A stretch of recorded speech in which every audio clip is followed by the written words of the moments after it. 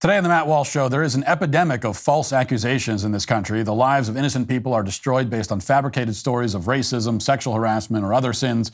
Recently, we've seen two of the most egregious cases. We'll talk about them. Also, Kevin McCarthy is kicked out of his job as Speaker of the House. LA County officially abolishes cash bail in most cases. And yet another far-left activist falls victim to violent crime. We'll talk about the very important, potentially life-saving lesson we can learn from these incidents. All of that and more today on the Matt Walsh Show.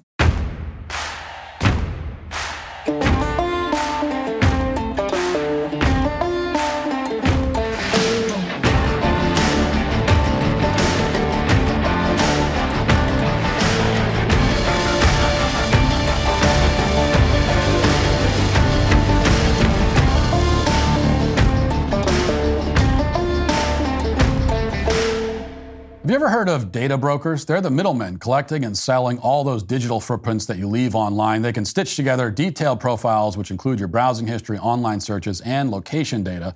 They then sell your profile to a company that delivers you a targeted ad.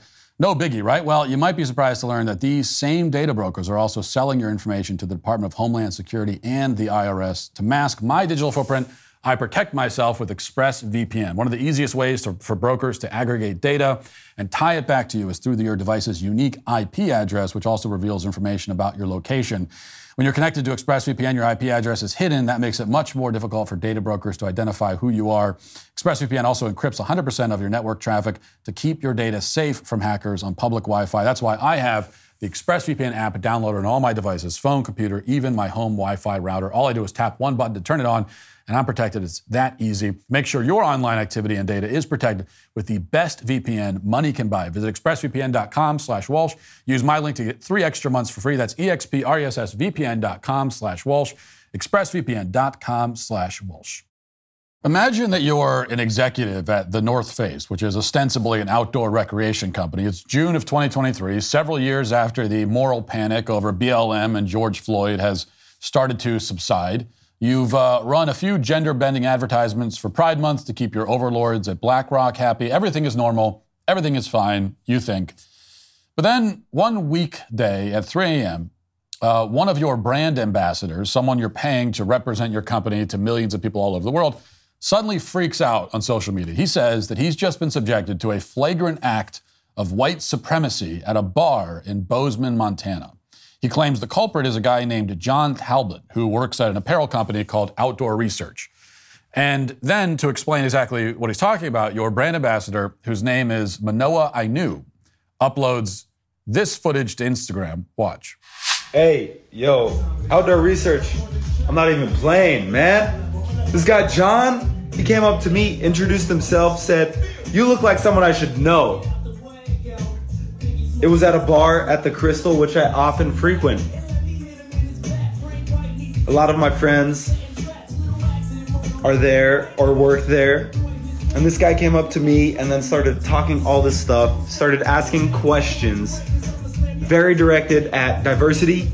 And I answered honestly, and he kept cutting me off, didn't want to hear what he was wanting to hear, but what he was asking for, which is very, very obvious. So when I started to check him on it and correct him and direct him and educate his ass for free, he got very defensive. So I said, "Yo, we're done talking. Conversation is over, bro. I told you the truth. Don't cut me off while I'm talking. If you're asking, you're not listening and you're asking, very big red flag. Back up." I went inside. He came inside, tried to shake my hand, and I was like, "Yo, you're apologizing." He just started apologizing over and over again. And I'm like, "If you're apologetic, buy me a beer. At least, that's the minimum you could do." And right after that, he squared up to me, got right in my face like this, and he's like, "I didn't do anything wrong." How do you apologize and say you don't do anything wrong within like 5 seconds? Oh, because you're not truly apologetic. So this guy, John, who designs product, there's something for you guys, OR. Please check him. This guy's tripping. He's racist. So let's recap the story you just heard. White guy John with Outdoor Research approached black guy I knew who works for the North Face and tried to introduce himself. And then white guy John proceeded to ask too many questions. And then to add insult to injury, he tried to shake I knew's hand. He was too polite, which, as we all know, is a telltale sign of white supremacy. Then, if you can imagine it, John refused to buy I knew a beer, which saying that he did nothing wrong. So he denied that he was a racist, which is, of course, the purest possible evidence that he is a racist. So he put it all together, and this was a modern-day lynching in Bozeman. But North Face's brand ambassador wasn't done there. For good measure, I knew also uploaded some more thoughts about this highly upsetting, clearly racist incident. In one of these posts, I knew wrote, quote, "I hope there are repercussions, ideally an extermination." That's what he called for, an extermination. I knew added that John had displayed gaslighting, toxic masculinity, and white guilt. He accused John of wanting to fight him. He also told his 15,000 followers on Instagram, quote, "Reshare and tag Outdoor Research so this boy has consequences for his actions. Our outdoor microcosm can't have people like this." Now, again, pretend you work at the North Face or Outdoor Research for that matter. You're sitting in their corporate offices and you see all this. What do you do when you're confronted with a rambling video like this, which doesn't even come close to making any kind of substantive accusation at all? It's just an incitement to harass some random guy. Do you fire this brand ambassador immediately? Tell all your other brand ambassadors to stop uploading unhinged videos at 3 a.m? Do you feel shame that you've invested $7 million in hiring brand ambassadors who are apparently delusional and unstable? Or for some reason, do you do as you're told and try to exterminate, quote unquote, this white dude who made the mistake of not buying some other dude a beer? Well, as you might have guessed already, the North Face went for that last option. They apparently decided that the 3 a.m. rants on Instagram about awkward encounters at a bar really scream outdoor recreation, so they went to bat for their brand ambassador. Dave Burleson, who was the North Face's senior athlete coordinator at the time, publicly called on John's employer to punish him. Quote, "Outdoor Research, please hold your employee John that is in Bozeman right now accountable. To the racists in the outdoor industry, we will find you and we will remove you." You know, it's like George Bush standing on top of the rubble after 9/11 with the megaphone promising to hunt down Al-Qaeda. Except in this case, they're hunting down random white people who have socially awkward encounters with black men at bars. You know, basically the same thing. It's basically Al-Qaeda. And it gets worse. When Dave Burleson at North Face posted that bizarre response on social media, he was apparently already aware that I knew was a deranged and unreliable activist. Just a couple of years earlier, a movie producer and ice climber named Ari Novak says that he alerted Burleson and North Face to I knew's tendency to lie about racism. This is a repeat thing with this I knew guy. So in one instance, at the 2020 Michigan Ice Festival, Novak says that he had told I knew that it was dangerous to climb in an area that was closed at night. And in response, predictably enough, I knew accused Novak of racism because Novak said was trying to help him and make sure he wasn't killed and said, "Don't climb in this area at night, it's dangerous." That made him a racist. Novak says that he told the North Face about this episode, but they seemingly didn't take any action whatsoever. Here's how Novak described I knew, quote, "He's always trying to create a situation where he can have a fight over race." Now, there are many other troubling examples along these lines, but the basic idea is that North Face had reason to know all of this ahead of time, and still, despite everything they knew or should have known, they called on Outdoor Research to fire John Talbot. And a predictable result followed within hours, according to exclusive reporting from the Daily Wire's Spencer Lindquist. Outdoor Research responded, and they ordered John to leave Bozeman immediately, like he was a diplomat being recalled after an international incident. And for good measure, Outdoor Research strongly implied that John was guilty of some unspoken act of white supremacy. They said that their company, quote, "does not support or tolerate discriminatory conduct based on race or any other reason, and we take these matters very seriously." Ultimately, even though I knew admitted that Talbot hadn't said anything racist to him, Outdoor Research did terminate John Talbot, so he lost his career. They caved to the mob, and his reputation and livelihood was destroyed. That's all according to Talbot's new lawsuit against the North Face and their brand ambassador. Talbot is fighting very hard in court to get compensation for what was done to him. And if he fails, however, and this all depends on activist courts anyway, if he fails, he'll never work in the industry again. He'll have a very hard time providing for his family. And this is what a single, incoherent, unintelligible accusation of racism can do to someone in 2023. All it takes is an unhinged black guy saying that a white guy didn't buy him a beer, and his career is destroyed. If that surprises you, if that seems like something that should never happen in a country with due process and the rule of law, then you should know that it's actually just the beginning. As bad as unfounded accusations of racism may be, the impact of accusations like that pale in comparison to what malicious accusations of rape can do to someone. Rape accusations, they don't just end your career. They can put you in prison, whether they're true or not. Now, yesterday I went into some detail about the case of former Major League Baseball pitcher Trevor Bauer. He was a Cy Young Award winner, one of the best pitchers in the league. This was not just some random baseball player. He was a star in the league. He was also a Trump supporter who said some things that trans activists didn't approve of. And now, just a couple of years later, he's been exiled to Japan because no team in the United States will hire him. Well, how did that happen? In the summer of 2021, Trevor Bauer was publicly accused of brutally beating a woman he had slept with. Here's how the Washington Post reported on the accusations at the time. Quote, a temporary domestic violence restraining order filed against Los Angeles Dodgers pitcher Trevor Bauer and granted by a court Monday details graphic allegations about two separate encounters and includes photos of bruises and a bloodied lip suffered by the woman who obtained the order. Now, this initial article from the Washington Post was, for the most part, fair by their standards, which are pretty low. It went on to explain that the restraining order was issued ex parte, meaning the judge never heard Bauer's side of the story. The article included the fact that Bauer denied the allegations. The Post also reported that there were, quote, records of text messages between Bauer and his accuser in which his accuser discussed wanting to be choked and slapped during sex. Some of those messages were sent after Bauer supposedly abused this woman. After she was abused, she was apparently sending text messages talking about how she likes being slapped and choked during sex. So right away, those are massive red flags, which tell you that there are, like, at a minimum, two sides to this story. But very quickly, the news media and Major League Baseball dispensed with any pretense that Bauer was entitled to the presumption of innocence. And within days, the MLB put Bauer on administrative leave, quote unquote, which would turn out to be a permanent leave. And then a few weeks later, the Post ran a follow-up article which claimed that Bauer had beaten up another woman several years earlier in Ohio. This article did not name the woman. It also didn't include a series of text messages from this accuser, which Bauer had provided to the Post weeks before their article was published. And in these messages, which were sent after Bauer allegedly assaulted this woman, we can see that the woman desperately wants to see him and to be with him. She sent him hundreds of messages while he was in the dugout at a game. And he keeps telling her that he wants to end their relationship, but she keeps bombarding him with frantic messages that are completely unhinged.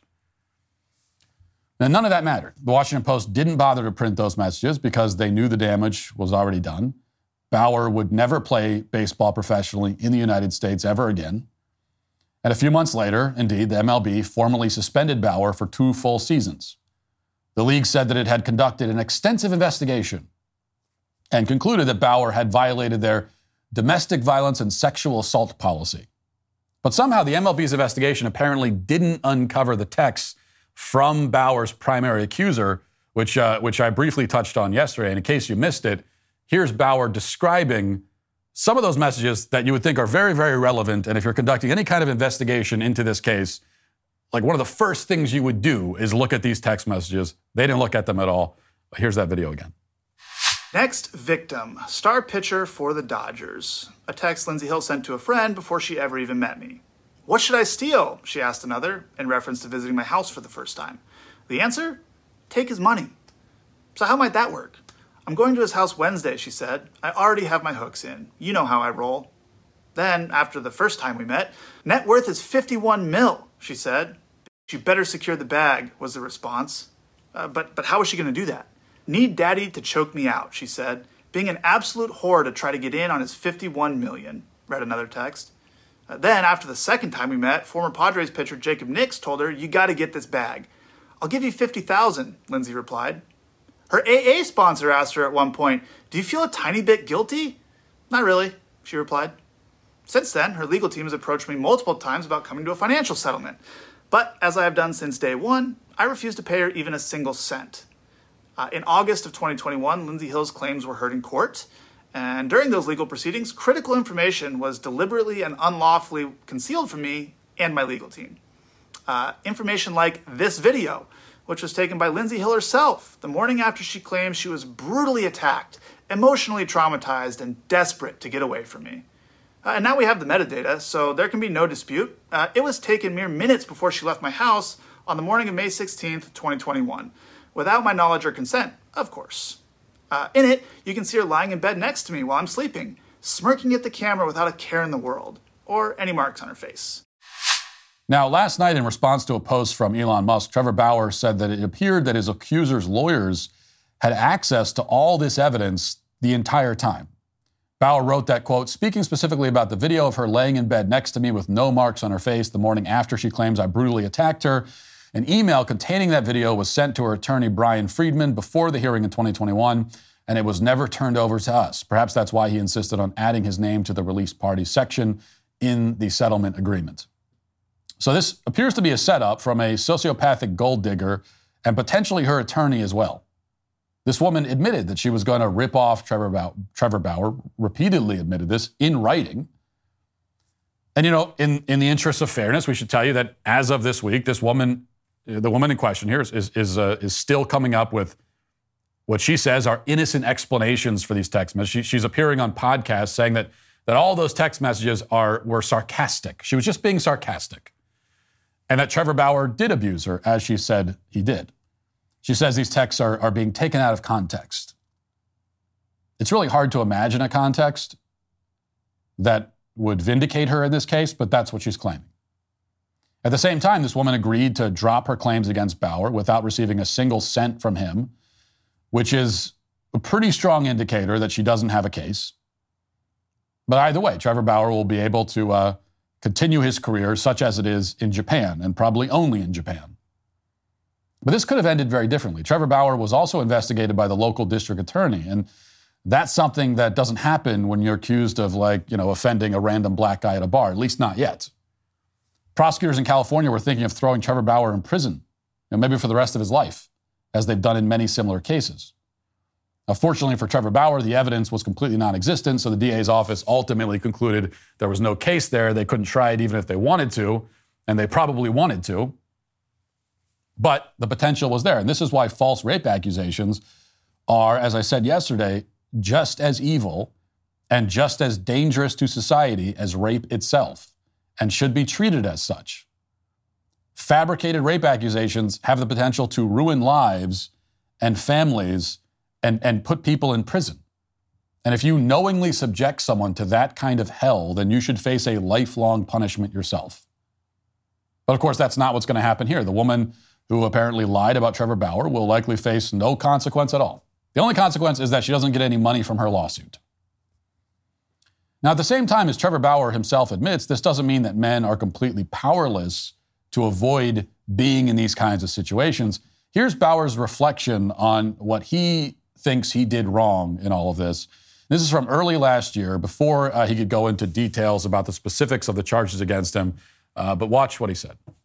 In evaluating my life over the recent months, it's clear that I've made some poor choices, particularly in regards to the people that I've chosen to associate with. But I am not the person that this woman, her lawyers, and certain members of the media have painted me to be. Now, that's some honest self-reflection, which is something that you very rarely see these days. And what Trevor Bauer is saying is absolutely right. Men can choose not to hook up with random floozies. They can choose not to engage in this kind of sexual behavior with women they barely know, which is, for one thing, the moral path. It also happens to be the smart path from a purely self-interested perspective. If you want to protect yourself, that's what you would do. Now, this isn't to blame Trevor Bauer for what happened to him. He's not responsible for this woman's pathology. At the same time, we should acknowledge that these kinds of psychopathic women are out there. And they will lie and smear innocent men in order to make some money, in order to exercise their control, to get whatever sick thrill they get out of it. Just like there are sociopathic race hustlers out there who have no compunction about ruining the lives of innocent people like John Talbot.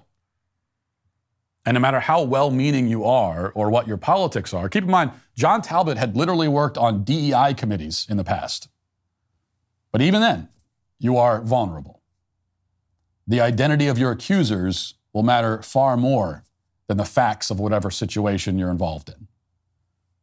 So all that means is that we should keep all that in mind and act accordingly. Now let's get to our 5 headlines.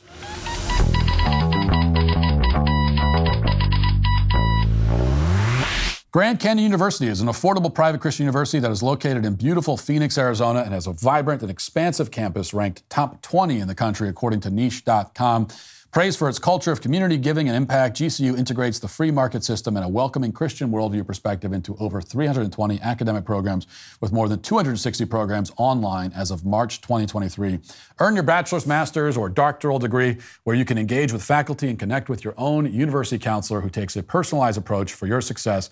Find your purpose at Grand Canyon University, private, Christian, affordable. Visit gcu.edu. That's gcu.edu. Daily Wire has the report. House Speaker Kevin McCarthy was forced to vacate the speakership on Tuesday after Democrats voted in support of Representative Matt Gaetz's motion to vacate the speakership. The 216 to 210 vote marked the first time in U.S. history that the House has ever removed a speaker. The last time that a speakership was even challenged was more than 110 years ago. The other 7 Republicans who sided with House Democrats included Representative Andy Biggs, Ken Buck, Eli Crane, Bob Good, Matt Rosendale, Tim Burchett, and Nancy Mace. Representative Patrick McHenry has been named Speaker pro tempore to preside over the House until a new speaker is named.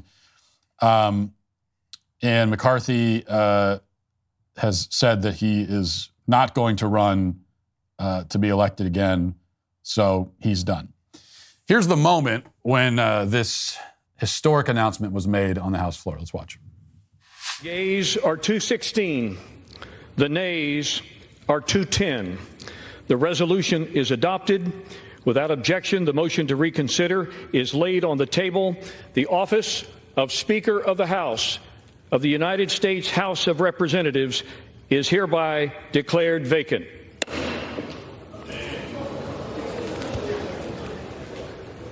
All right, that is a stunner. You have never seen what you see unfolding now in the well of the House in American history.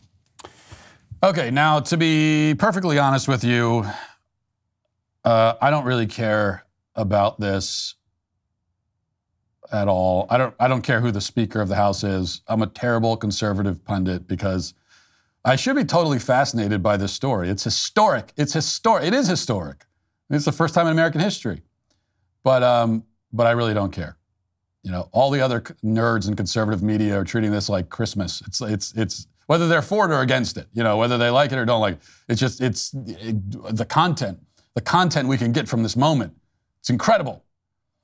But I just don't see it that way because I don't care that much. And I don't know if other people care. I suspect that this is the kind of thing that the news media and political pundits and podcast hosts find utterly absorbing, but most normal people don't care all that much. Like if I went up to some random person at the grocery store and said, "Can you believe it? Kevin McCarthy was vacated." They would probably say, "Who? What happened to him? Why are you talking to me? Go away." My problem is just, I admit, full-on cynicism, which I think is fully justified. I have no faith in these people whatsoever. They aren't doing anything. It doesn't seem to matter. I guess that's the point for me, is that I would care a lot more if I felt like it mattered who the Speaker of the House is, but I don't think it matters. Like, I don't think ultimately it ends up having any effect whatsoever on anything. You know, we could go back through the last 25 years of American history and we could replay it all again with different speakers of the House along the way, and I think everything would look the same. Okay, it's supposed to be the butterfly effect, where if you change one thing, like if you go back 20 years one day and you wear khakis instead of blue jeans one day, there's the butterfly effect. And, you know, things, you come back to the present day and everything's different somehow. That may be true in many cases, but I think with the Speaker of the House, it really would make no difference at all. Like, everything would be the same. So that's part of the issue. I don't like Kevin McCarthy at all. He was just another standard Republican, wasn't moving the ball forward on anything that mattered, rubber stamping welfare payments to Ukraine, et cetera, and so forth, the whole thing. And he shouldn't have been Speaker in the first place. He deserved to lose the job. So in terms of experiencing this historic humiliation. I think he deserves it. At the same time, I agree with those who've pointed out that we may very well end up with someone who's worse. Like, we may end up with someone worse in the end anyway, or at least someone who's basically the same. And that's obviously what the Democrats are wagering, which is why they joined in this effort, because they think it benefits them. And it might. You know, I've always said in politics that this shouldn't be your only strategy. This shouldn't be your only kind of guiding principle.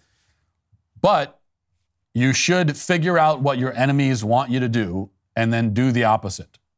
If you're ever doing something and then you look over and you see your enemies watching you doing it and applauding, kind of silently applauding to themselves because they're so happy that you're doing this thing, then you probably shouldn't be doing it, because your enemies, they don't want anything good for you. It's not because they're interested in your best interests.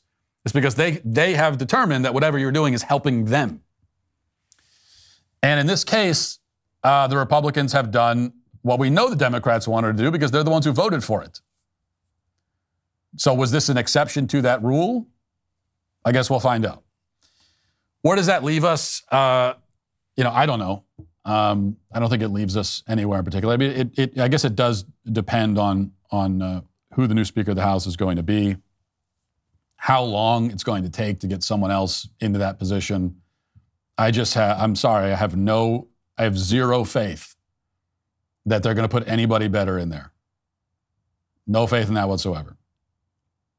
And that's why you can't really, the people that want to call this whole thing a disaster or say that it's a major victory or whatever, I don't think you can say that one way or another right now. Because if you kick Kevin McCarthy out, and then ultimately you end up with an even worse, sort of an even swampier swamp creature, then obviously it's not a win. If you kick him out, you somehow put someone in there who's actually effective and is a real conservative, then it's a major win. So I don't think we can say right now.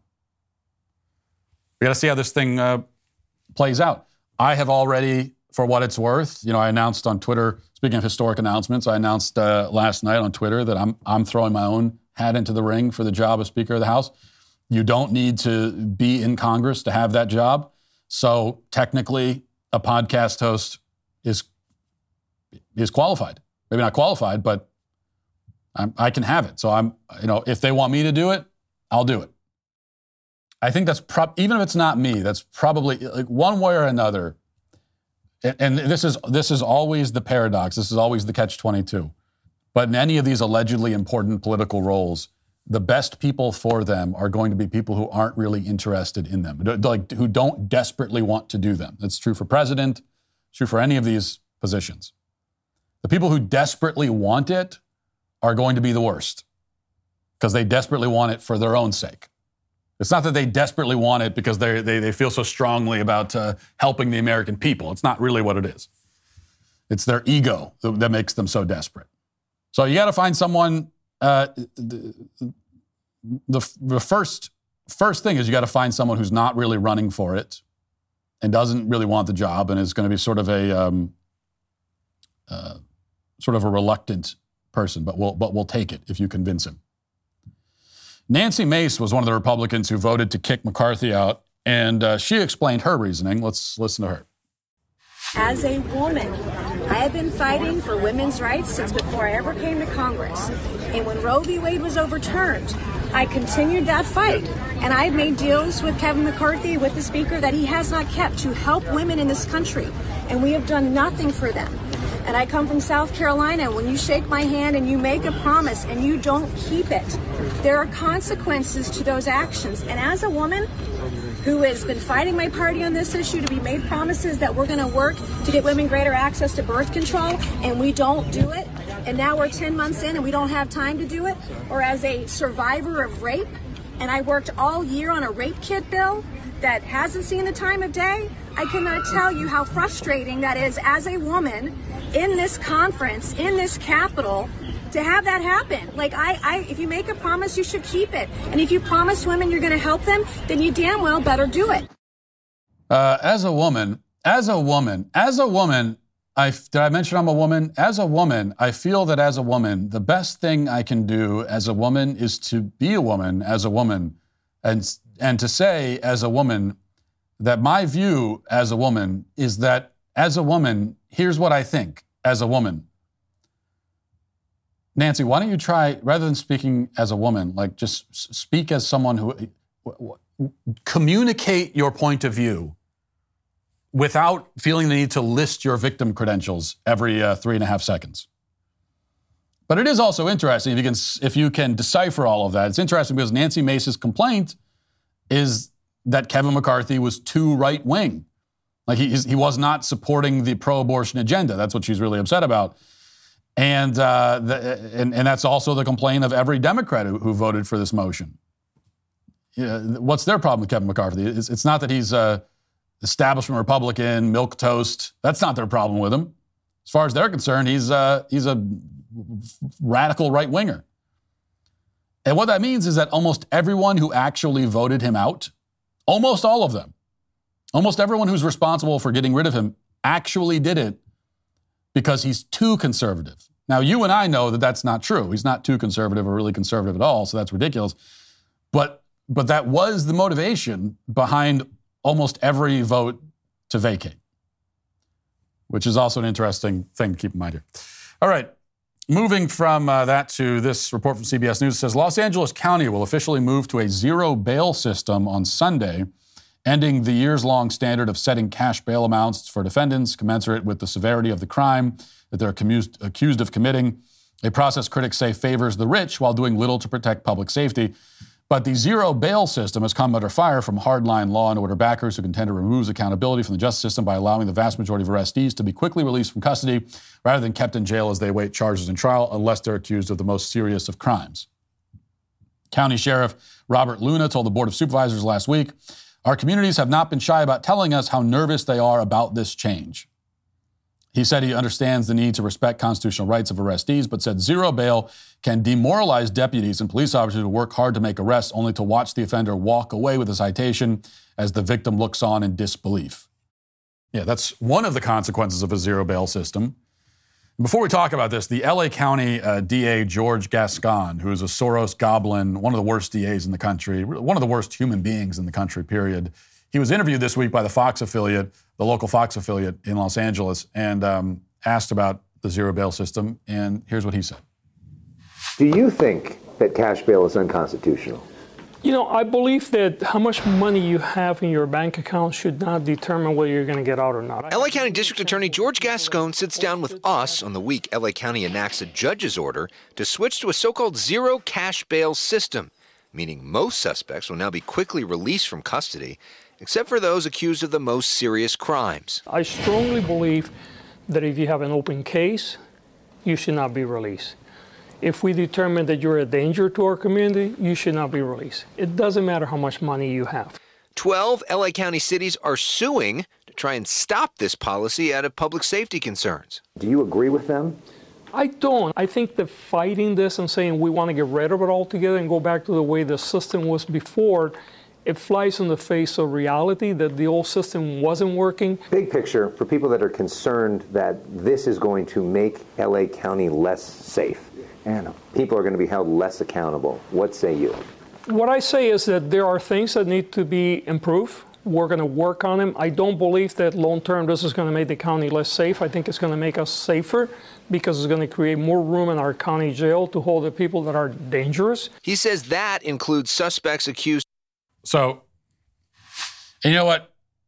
I could tell this guy's a pathetic, without knowing anything about him, if I didn't know anything about him, I could already tell that he's a pathetic weakling and an awful DA. Without knowing anything about him, without even paying attention to the content of what he's saying. It's just his whole vibe, the way he speaks. Oh, crime's a problem and we're going to work hard. We'll work hard on it. It's a problem. We're working on the problem. This is not someone who hungers for justice. You can tell that much right off the bat. And he says that this will make the city safer because it creates more room for violent criminals in the jail. But the question then is that, are you actually going to put the violent criminals in jail? Are you going to do that? And is there actually a problem right now where you have violent criminals who you want to put in jail and you would put in jail, but you can't because there's no room? Is that a real thing that's actually happening? Is there someone walking around the streets right now in Los Angeles who's a violent criminal, has been arrested, and you tried to put him in jail, and they said, sorry, no vacancy, no room at the inn? Is that actually happening? I don't buy that for 1 second. I don't buy it for 1 second. It's total nonsense. This is always the excuse made by the anti-law and order folks on the left. Well, we need more room. We need more room in the jails for the really violent and dangerous people. Yeah, and then when the violent and dangerous people get arrested, what do those same people say? They say, well, he's reformed. He's not a danger. This is someone who's been persecuted by systemic racism. We need to worry about reforming and not punishment. That's what they say. And besides, if you do have a problem with capacity limits, it's an easy problem to solve. Number one, build more jails. Okay, that's one thing you could do. And in the meantime, if you have too many violent criminals to fit in a jail, then I guess the violent criminals are going to be more uncomfortable. Just jam them in there. Okay, what do you mean there's no space? Put them in there. Find a spot for them. I don't care if they're not going to be comfortable. It's too many people. Who cares? Who gives a damn if they're comfortable or not? They're in jail. That's their problem. El Salvador, they take a jail with a capacity of 5,000 and they put like 50,000 people in there. They find a way to do it. So it can be done. But I don't think that's the issue at all. I think that's an absolute lie on his part. His objective is not to get more dangerous people in jail.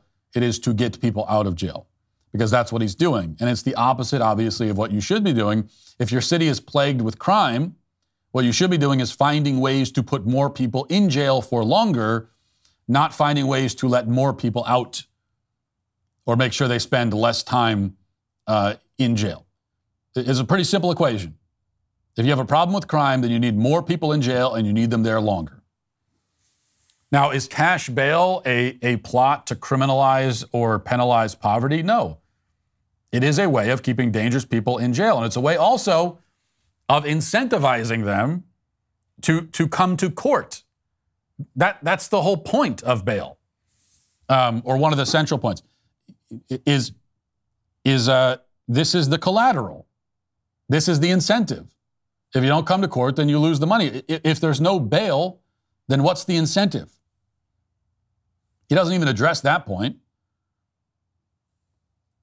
Now, it's not a perfect system by any means. There are plenty of people who, the bail is put up by someone it's not even their money, and they still won't show up to court. But if there's no money, if there's no bail, then there's no incentive for these people to show up to court. And that's what you're going to end up with, which of course is all by design. All right, there's one other story I want to mention here, which is an interesting story. This is from the Detroit Free Press. It says, the Michigan Supreme Court made history on Friday in letting the unprecedented charges stick against James and Jennifer Crumbly, who are the parents of the Oxford school shooter who must now stand trial for their alleged roles in the deaths of 4 students murdered by their son in 2021. The Crumbleys are the first parents in America charged in a mass school shooting, as prosecutors seek to hold them criminally liable for buying their son the gun that he used in the massacre and for never telling the school about the weapon that they were summoned over when they were summoned over his troubling behavior. The parents, who are facing involuntary manslaughter charges, have been fighting for 2 years to get the charges dismissed. Their final appeal was before the Michigan Supreme Court, which 7 months after receiving the request opted not to hear their case. In a 1-paragraph order released on early Friday morning, the state's highest court wrote, "It is denied because we are not persuaded that the question should be reviewed by this court." To avoid a trial, the Crumbleys, who have been jailed for almost 2 years now, they've been in jail for almost 2 years. Wow. Could still cut a deal in the case and plead guilty in exchange for potential leniency. However, the prosecution would have to agree to any such agreement, and the judge would have the final say. If convicted, each parent faces up to 15 years in prison. Yeah, this is a fascinating case, and I have to say, and I've heard people on both sides of this. And one of the things that makes it interesting is that I'm not sure there's a clear left-right divide. You know, whether you're conservative or liberal, you could kind of come down on either side of this thing. But to me, I find it very troubling. I think it's a very troubling precedent. Now, that's not to defend the parents, obviously.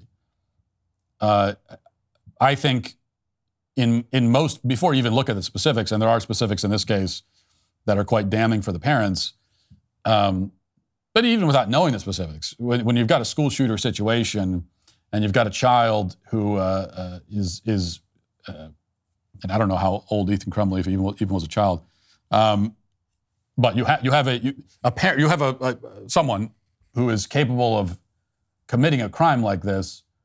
It's always really hard for me to believe that the parents didn't know something was wrong.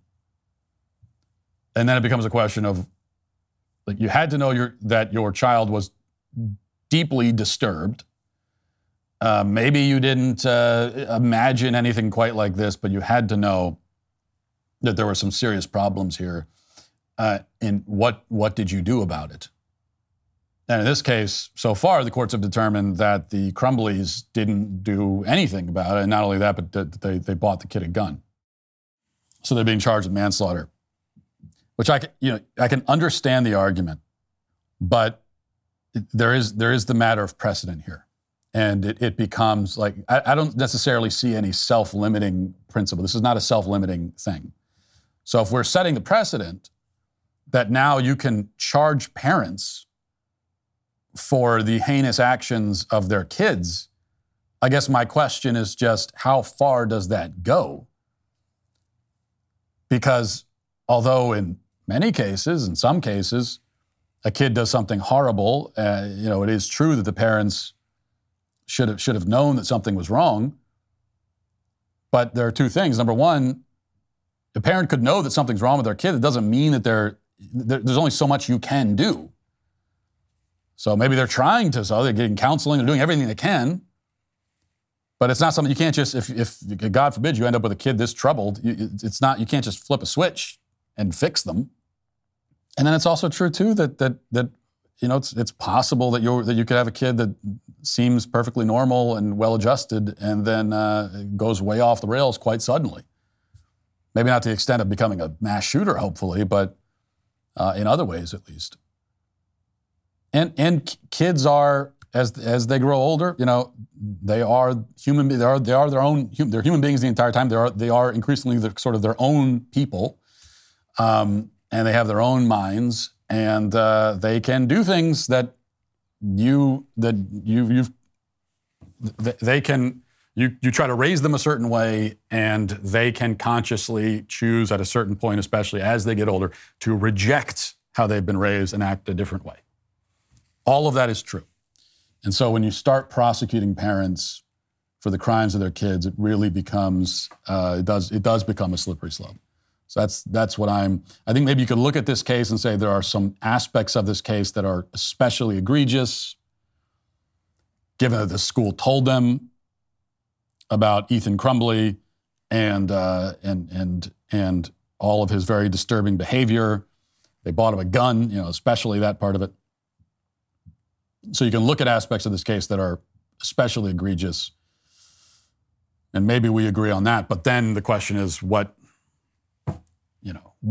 principle are you establishing, and how is that applied in other cases? And I do have to also ask, if we're holding the Crumbleys accountable, like, what about when we go into the inner city and we see nothing but violent behavior, and you see teenagers running around committing heinously violent acts against each other, against random pedestrians walking around, all of that violence, are we holding any of those parents accountable? Or we find what about the father who abandons the kid in the first place? What about the mom who's, what if she's too busy off doing drugs or whatever, partying, not paying attention to her kid? Kid turns into a gangbanger, is committing heinous violent acts at the age of 13. Are we going to throw her in jail too? Look, if you can make an argument for the Crumbleys, you could certainly make an argument over here. And I think it's basically the same kind of argument. What is this argument of like egregious kind of neglect, a failure to engage in any kind of moral formation with your child? If that's what we're saying, I guess my point is, I don't know why we're just applying that to these particular parents when there are a lot of kids out there and older and people who are not kids anymore committing all kinds of violent crimes. And you can quite easily trace their behavior back, at least in part, to gratuitous failures of parenting. And so if we're starting to prosecute people, then are we prosecuting all of them? Are we prosecuting everybody? In the next few years, are there going to be like thousands of parents who are in court, sitting in jail for years, waiting for the trial to even start, because they're being blamed for the behavior of their kids? Is that where this goes? And it's a tough one, because that becomes total chaos if it goes that direction. I don't think it should go there. But then if it doesn't, then this does seem unjust, that we're singling out these parents in particular and not these others. All right, let's get to Was Walsh Wrong? So a few days ago, we talked about the college student loan debt crisis, and which we're hearing a lot more about now because the pause on student debt was expired. A pause that was put in place and then extended over and over again by Biden, finally expired on October 1st on Sunday. And so a lot of complaints again about all these college grads who actually have to pay their bills, God forbid. But anytime we talk about student debt, it is always going to go back. It's going to go back to me once again up on my soapbox, one of my many different soapboxes I like to jump on. And this one is, one way that the only way we solve ultimately the student debt crisis is by fewer and fewer kids leaving high school and then going right into college. We need people to skip college. We need lots of people to skip the whole thing, the whole scam. Skip it. Go do something else with your life. That's the only way that we get this under control. So a few comments responding to that. Charizard Norris says, disagree in some aspects. To become an accountant and gain your CPA, you need 5 years of college. If you don't know what you want, don't go. Also, go in knowing your morals will be questioned, especially if they're against liberal ideology. Well, then you don't disagree with me at all. I never said that everyone should skip college. I never said that there's no role for college at all, or that you don't need college for any career. Obviously, there are careers that you might want to get into where you do need, and it's not even an artificial need. Like you actually need continued formal schooling in order to do those jobs effectively. And in those cases, yeah, go to college, but you hit on the important point, which is that if you know that's what you want to do, if you happen to be what is increasingly becoming a rare breed of 18-year-old who actually knows what you want to do with the rest of your life, or you think you know, then and you know that you do need more formal schooling for that, then go and pursue that formal schooling. Absolutely. But if you don't know, exactly what you said, if you don't know what you want to do with your life, don't go to college. Okay, which is most kids out of high school have no clue what they want to do with their lives. None at all. And none of them, okay, 0% of 18-year-olds who don't know what they want to do with their life should go to college. It's crazy. It's not just like a bad strategy. It is crazy. Now, it's not crazy on their part. They don't really know any better. It's crazy for us as a society to be pushing kids into this. It's crazy that high schools aren't communicating this message to the kids and saying, listen, saying to the seniors, saying to the juniors, listen, if you don't know what you want to do with your life, don't apply for college. You only need college for certain careers. And if you don't know what career you want, then it's insane to go and take out those loans. Don't do it. And there's no reason to, because guess what? If you graduate high school and then you go out into the working world for a few years and you decide and you figure out what you want to do with your life, and you figure out that you want to be an engineer, an accountant, you want to be a doctor, you want to be an architect. If you figure that out, then you can go to school. Okay, there's no rule saying that you have to go to college by the time you're 19. You have to enroll, by the time you're 19, or you can't go. That's not the case. And then the concern is, well, you'll be behind. You'll be behind. Be behind who? Behind what? Who are you racing exactly? That's the beauty of graduating. Once you get out of the formal education system, you're not racing anybody anymore. There's falling behind. You're not falling behind anybody. This is your own life now. So there is zero downside, zero, to a kid graduating high school and not going to college if they don't know what they want to do with their life. Zero downside to that. There is massive downside to going to college when you don't know what you want to do. So this is the message that everybody, every parent, every teacher, everyone should be saying this. It is so obvious. But I tell you why they don't. Because it's all part of the scam.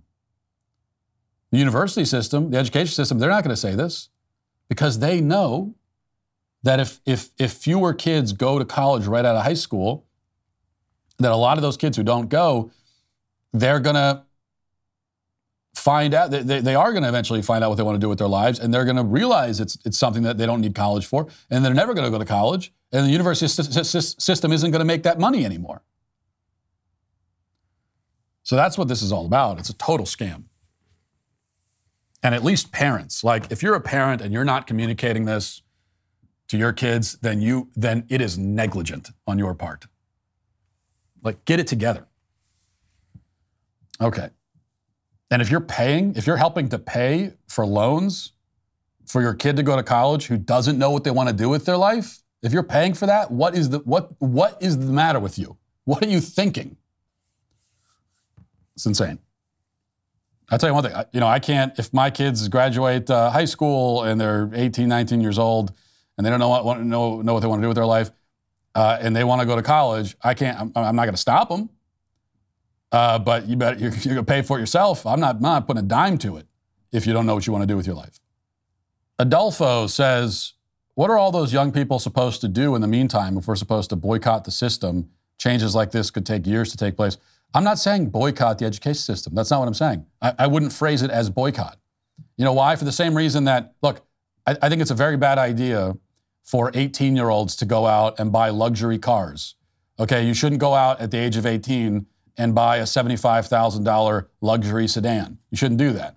So am I saying that 18-year-olds should boycott the luxury sedan market?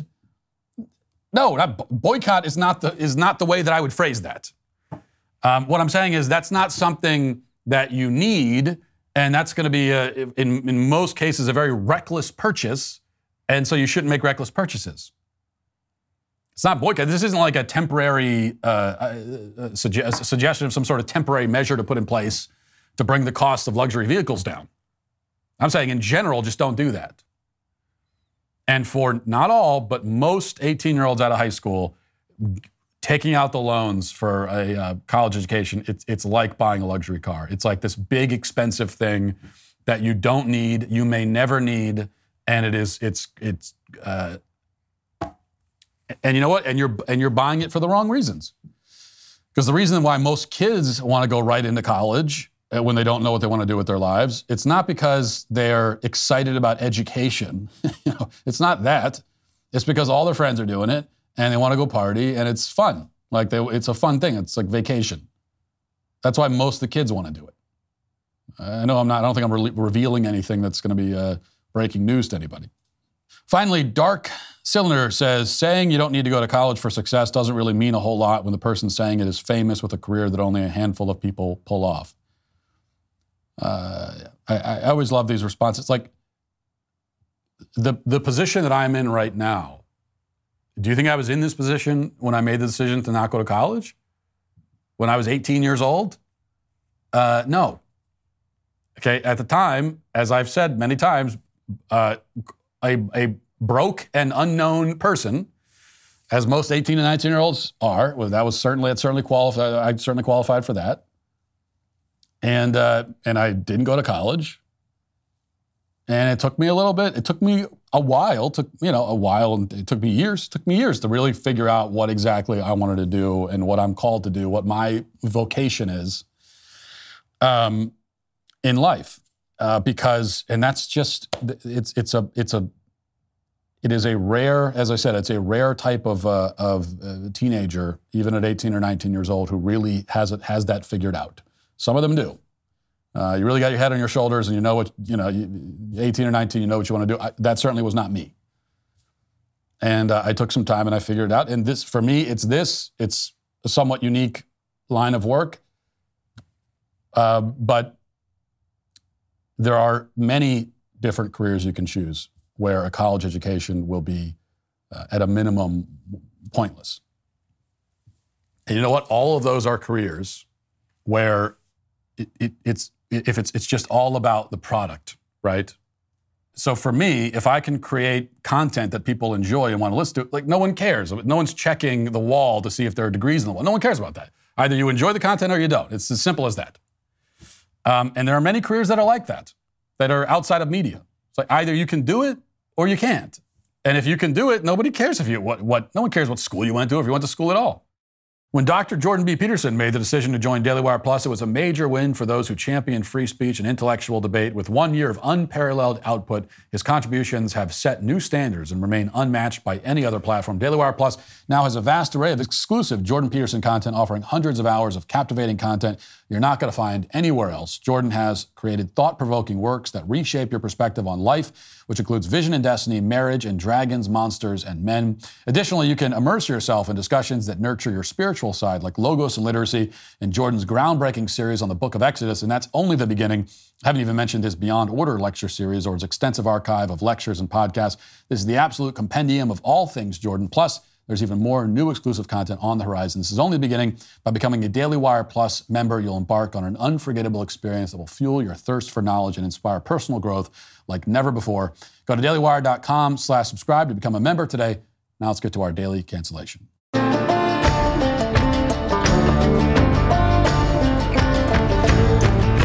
For our daily cancellation today, we are canceling the daily cancellation just for the day so that I can talk about something a bit more serious. Yesterday, we discussed the story of the leftist activist in Philadelphia who was murdered in his home after spending the previous several years aggressively downplaying the violent crime problem in his city. And he mocked those who pointed out that Philadelphia had become a crime-ridden wasteland, and then he himself ultimately fell victim to the problem that he denied. So it turns out that reality still exists and will assert itself even if you have your head firmly planted in the sand. And that was in Philadelphia. Now we have a story out of New York with some very similar themes. The Post-Millennial reports, a stabbing took place early Monday morning in Brooklyn's Bedford-Stuyvesant neighborhood, claiming the life of poet and far-left activist Ryan Carson. The 32-year-old was walking down the sidewalk with his girlfriend when he was attacked by a stranger.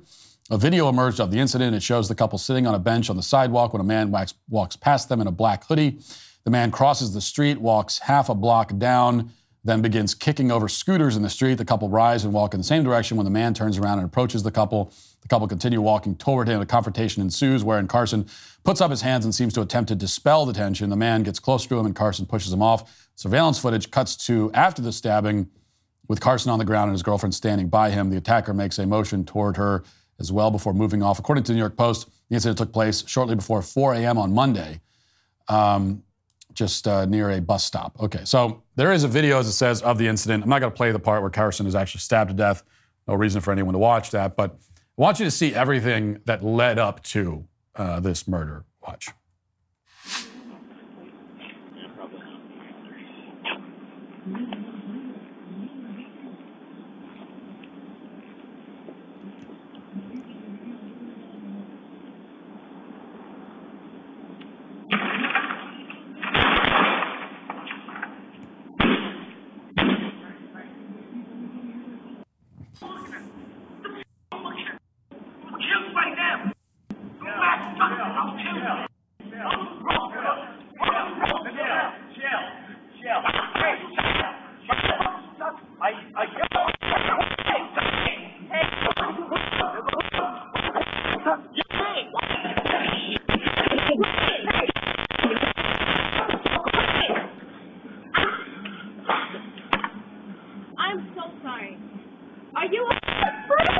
you serious? Please, go watch him. Go watch him.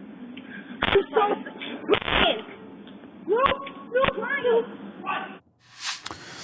Now, this is obviously very sad to see. It's tragic anytime a deranged, violent, useless social parasite who's been left to roam the streets by our even more useless justice system randomly murders someone. It's obviously always a terrible thing. And also we should acknowledge that Carson appears in that video to place himself between the crazy guy and his girlfriend, potentially saving her life in the process, and that takes real courage. So it's not for the sake of gloating, obviously, that we point out that Carson was not only a far-left activist, but according to reporting from Andy Ngo, was a self-described Antifa member. And his girlfriend, Ngo reports, had previously posted anti-cop sentiments, writing that the police do not protect you, along with ACAB and BLM. Now, these details are relevant not because we want to dunk over a dead body, but because there are very important lessons that must be learned in order to prevent this sort of thing from happening in the future. So let's review this. First of all, Ryan and his girlfriend are out walking the streets of Brooklyn at 4 a.m. Now, I don't know what they were doing out there or why they were out there. The Daily Mail claims that they were waiting for a bus, but in the video, you can see them getting up from the bench and walking away from it towards someplace else. But even if they were taking the bus, either way, you don't walk in the city at 4 a.m. and you don't take public transportation in the city at 4 a.m. Everything is more dangerous after dark in the city, and every person you encounter has a greater likelihood of doing you harm. That's not paranoia, it's just the reality. So mistake number one was being there in the first place. Second, he sees the lone black male in a hoodie walk by at 4 a.m., and he and his girlfriend immediately get up and walk the same direction. They don't even wait for a few minutes to let him pass and put some distance in between them. They decide to head his direction when they're 20 feet away from him. They don't cross the street, as they should have done. They don't turn and walk the other way, which also would have been a better choice. They walk right towards him, which was mistake number two. And third, when the guy goes crazy and starts knocking over scooters or whatever he was doing, Carson continues to walk towards the commotion. And when the crazy guy notices them and starts screaming at them, Carson tries to engage, telling him to chill, as if he had any chance of calming a knife-wielding psycho who's going berserk on a street corner in the middle of the night. And as soon as the crazy guy started yelling at Carson, saying, "What are you looking at?" and, et cetera, Carson still could have probably escaped with his life if he had simply turned and crossed the street and don't stop making eye contact, just go the other way, and gotten himself and his girlfriend out of the situation. But he didn't do that. Now, there's a whole list of common sense judgment calls that Carson could have made, but he didn't. And now, tragically, he's dead because of it. This is where his status as a far-left activist comes into play. Not for making fun of him, but for potentially understanding why he made this series of glaring, easily avoidable errors. Now, we cannot know for sure what was in his head at the time. But we do know that leftist ideology will not allow its adherents to make common sense judgment calls because those judgment calls are based on stereotypes. According to Carson's ideology, it would make him racist to cross the street and avoid that interaction. It would be judgmental. It would be marginalizing. It would be otherizing. Leftist ideology would rather that you be killed than you make those kinds of assumptions. Even if your assumptions are statistically justified, especially if they're statistically justified. Leftist ideology says it's better to die than that. And Ryan Carson did. Now, this has become a major problem. As human beings, we should have an innate ability to calculate risk, recognize patterns, and assess potential hazards. And most of this should be automatic, almost unconscious. This basic level of situational awareness, it's what keeps you alive. But leftism has been working for years to interfere with that process, to kind of short circuit that hardwired programming that we all have, and to negate our ability to run these kinds of assessments. In fact, the whole mental process I just described in their religion, the religion of leftism is called unconscious bias and implicit bias. And it's something that they say we should actively reject. According to leftism, when our gut says that guy looks dangerous or don't walk that way or this seems kind of sketchy, we're being driven by the racism embedded deeply in our subconscious and we should ignore it. The proper response, they say, is to ignore what our gut is telling us and charge ahead. And this is not a straw man. Like, go up to any DEI professional and ask them. Show them the first part of that video before we get to the stabbing and the guy going crazy. You got the two white guys the white people on the bench. Lone black male in a hoodie walks by 4 a.m. in the city. And ask one who works in DEI. Would it be okay for those two white people on the bench to look at that guy and say, I think I'm going to go I'm going to cross the street? They will all tell you no. No, if you do that, you're racist. No, you have to decenter your whiteness and dismantle white supremacy. Even if it means ending up bleeding to death on the sidewalk. Now, those of us whose minds have not been overtaken by the virus of leftism, we make these gut-level risk calculations all the time. And we should admit it. Because there's nothing wrong with it. In fact, not only is there nothing wrong with it, but it's the right thing to do. So just as one of hundreds of potential examples from my own life, and any reasonable person, we all have hundreds of examples. So here's just a recent one for me. Recently, I was out driving with my son at night, coming from somewhere to my house, and it wasn't very late, but it was dark, and we needed gas.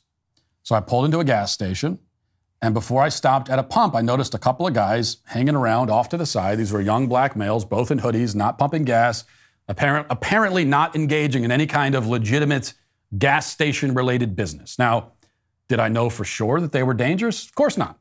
They weren't visibly committing any crimes. They weren't doing anything that justified calling the police. They were just there. Now, maybe if I had pulled up to a pump and gotten out of my vehicle, they would have come over to me and talked to me about the gospel of Jesus Christ. Maybe they were out there fundraising for the Knights of Columbus. It's possible. Anything is possible. But the situation didn't feel right to me. I got a bad vibe. I didn't like the way it all looked. I had my son in the car with me. I'm not taking any chances, so I left. And the whole process of risk calculation took about 10 seconds. You pull in, didn't even stop the car. Pulled in and said, I don't like the look of this. I'll go somewhere else. Now, did I make stereotypical assumptions? Hell yes, I did. What else was I going to do? You can only work with the information you have immediately available. Was the assumption based entirely on race? No, obviously not. If I'd pulled in and seen a middle-aged black woman at a pump putting gas in her Camry or whatever, I wouldn't have been concerned. So my calculation was taking everything into account. Everything about the situation, the people, everything. Many different factors, including how they were dressed, what they're doing, the context, or in this case, not doing, as they were not pumping gas. But if I was a leftist, the point is, then the fact that they were black males would have prevented me from running that risk calculation at all. I would have felt guilty for making assumptions based on stereotypes, however grounded in reality those stereotypes might be. I would have stopped the car, I would have gotten out, and maybe everything would have been fine. Or maybe I would have gotten carjacked with my child in the back seat. These are the risks that leftism would have you make. Now, late last month, a white female tech CEO in Baltimore named Pava LaPere was brutally beaten and murdered inside her apartment complex, allegedly by someone named Jason Dean Billingsley. And Jason Dean Billingsley is a black man with an extensive rap sheet that includes assault and rape. And yet he was still out on the streets, of course. But how did Billingsley get into the apartment complex?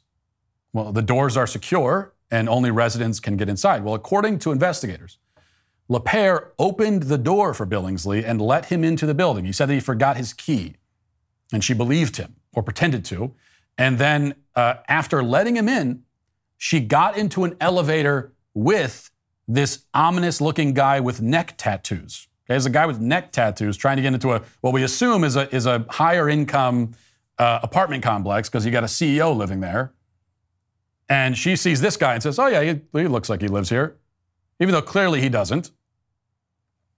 A short time later, she was dead on the roof. Her body wasn't discovered for several days. Now, we don't know LaPere's politics, but as a white female tech CEO in Baltimore, we can probably assume that she wasn't exactly the sort of person who would walk around in a MAGA hat.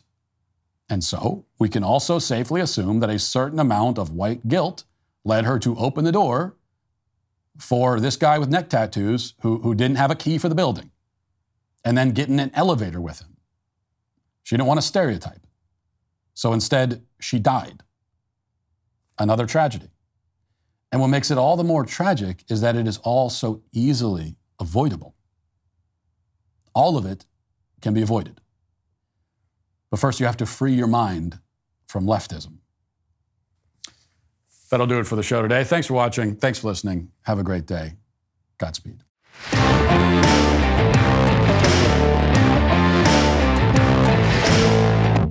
Republicans oust their own Speaker of the House. Antidepressants and contraceptives are linked to all sorts of problems. And libs get terrorized in major cities. Check it out on The Michael Knowles Show.